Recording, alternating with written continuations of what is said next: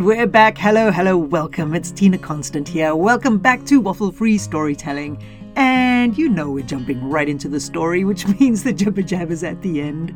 And this week's story is called The Sculptors. And it's about Syrian and Andras. Now, Syrian and Andras were sculptors of such skill and talent and need that they spent their days and nights working and never so much as pausing. They couldn't understand it. All they knew was that they woke every morning with this deep desire to work and craft and shape rock.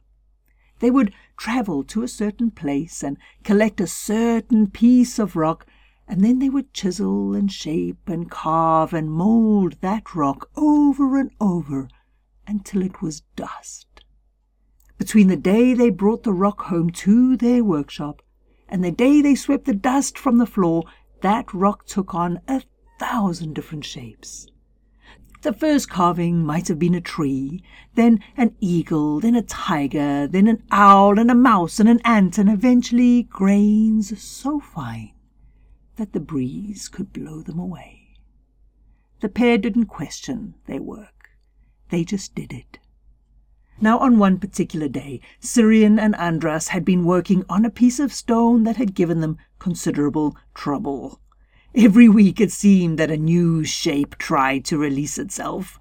Sometimes the shapes were clear and strong, and sometimes Syrian and Andras couldn't tell if it was animal or plant or mineral. But trusting the process, they kept going until there was a bang on the door. "Let me in!" a voice cried out. When Syrian and Andras opened the door, a child stood there, broken and bleeding with 1,000,000 cuts on her body. The sculptors put down their tools and they carried her to the fire. They fed her and they treated her, and after a while, when they recognized she was too exhausted to speak, they let her sleep and returned to their work. But no sooner had they raised their chisels and cracked away a fragment of stone than the child woke and cried out in such pain that Syrian and Andras thought her bones had broken. They went back to treat her as best they could, and when she was sleeping again, they returned to work once more. But again, the moment they rose their chisels and cracked the stone, the child cried out. Syrian and Andras sat by that child and tended the new wounds. And again, but this time with great care, they went back to the workshop. This time they didn't drive chisels into that rock. They simply touched it, and the child winced. With that, Syrian and Andras put their chisels down, wrapped the child in another blanket, and for the first time ever, they sat by the fire and did nothing except wait. After 3 days, the child healed enough to open her eyes and eat and take a sip of water and finally speak. "Why did you come here?"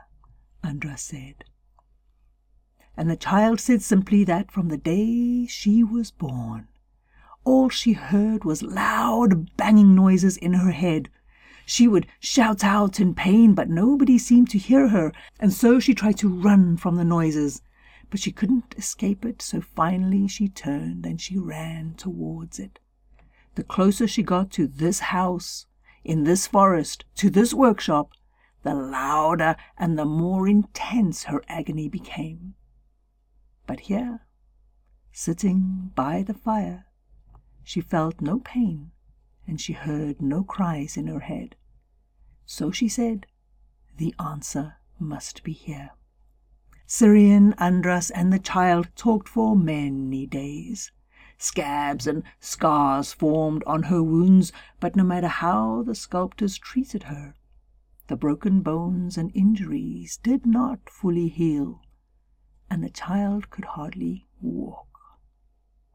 "You might be without pain," Syrian finally said, "but you cannot live like this."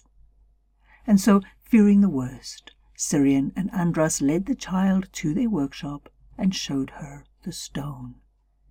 Syrian picked up the chisel, put it against the stone, and tapped. And the child collapsed on the floor in more agony than she had known. Not believing this was possible, the child stood up and she said to Andras, "You do it, you do the same." And once again, the moment Andras put the chisel against the stone, the child felt every blow. Syrian and Andras put their tools down, and it was Syrian who spoke first. "We have chiseled 1,000 statues from raw rock to dust over the years. How have we caused so much pain and not known it?" And Andras said no. If they had, somebody would have come to their door before now. It was the child who looked from the rock to the dust on the floor, and she said, maybe it's because you don't fully understand this rock." So together the sculptors and the child studied that piece of stone, its strong points, its brittle layers, its colors, its textures. They examined and discussed the best way to carve it and shape it and mold it. Then they put the chisels aside and they looked at each other. What tools did they have that would shape the stone but not hurt the child? But every tool they tried caused the child to cry out in pain. Once again, the sculptors stopped. This time they left the tools behind, and with the child between them they took a walk in the forest and into the mountains. They walked until it was dark, and they kept walking until the sun came up the next day. It was then they came to a lake, so wide and so deep it felt like it held a universe of infinite mystery. "Where is the origin of this lake?"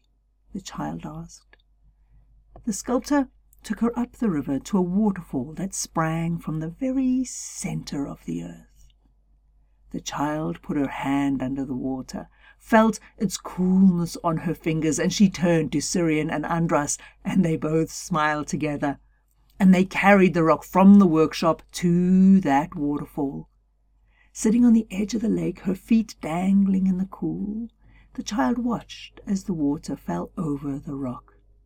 Soft and hard in all the right places, bit by bit, grain by grain, the waterfall shaped and molded the rock, and the child breathed in every change.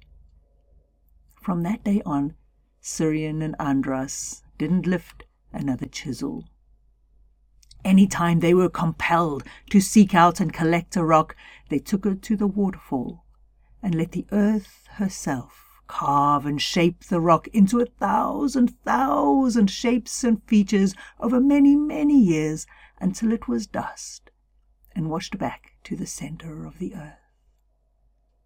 After many more years, Syrian and Andras found themselves standing over 2 giant rocks that made them sigh and smile when they laid their hands on them.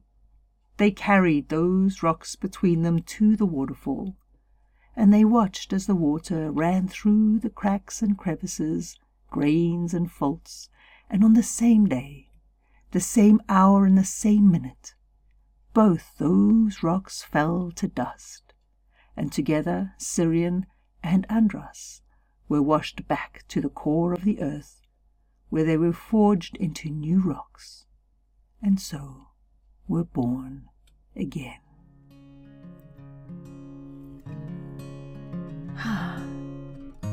That's a kind of gentle little story.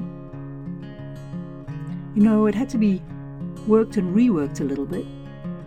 And then when I get to the end of it, I think this is a love story. I think this is a love story. I'm not sure. Anyway, it does make me think of the influence we have on others, especially those closest to us. And are we using chisels to shape and mold those around us? Or are we just letting nature take its course? I don't know.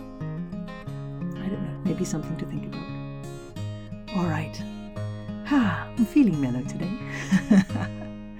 So have a beautiful, splendid, glorious, hugging kind of day.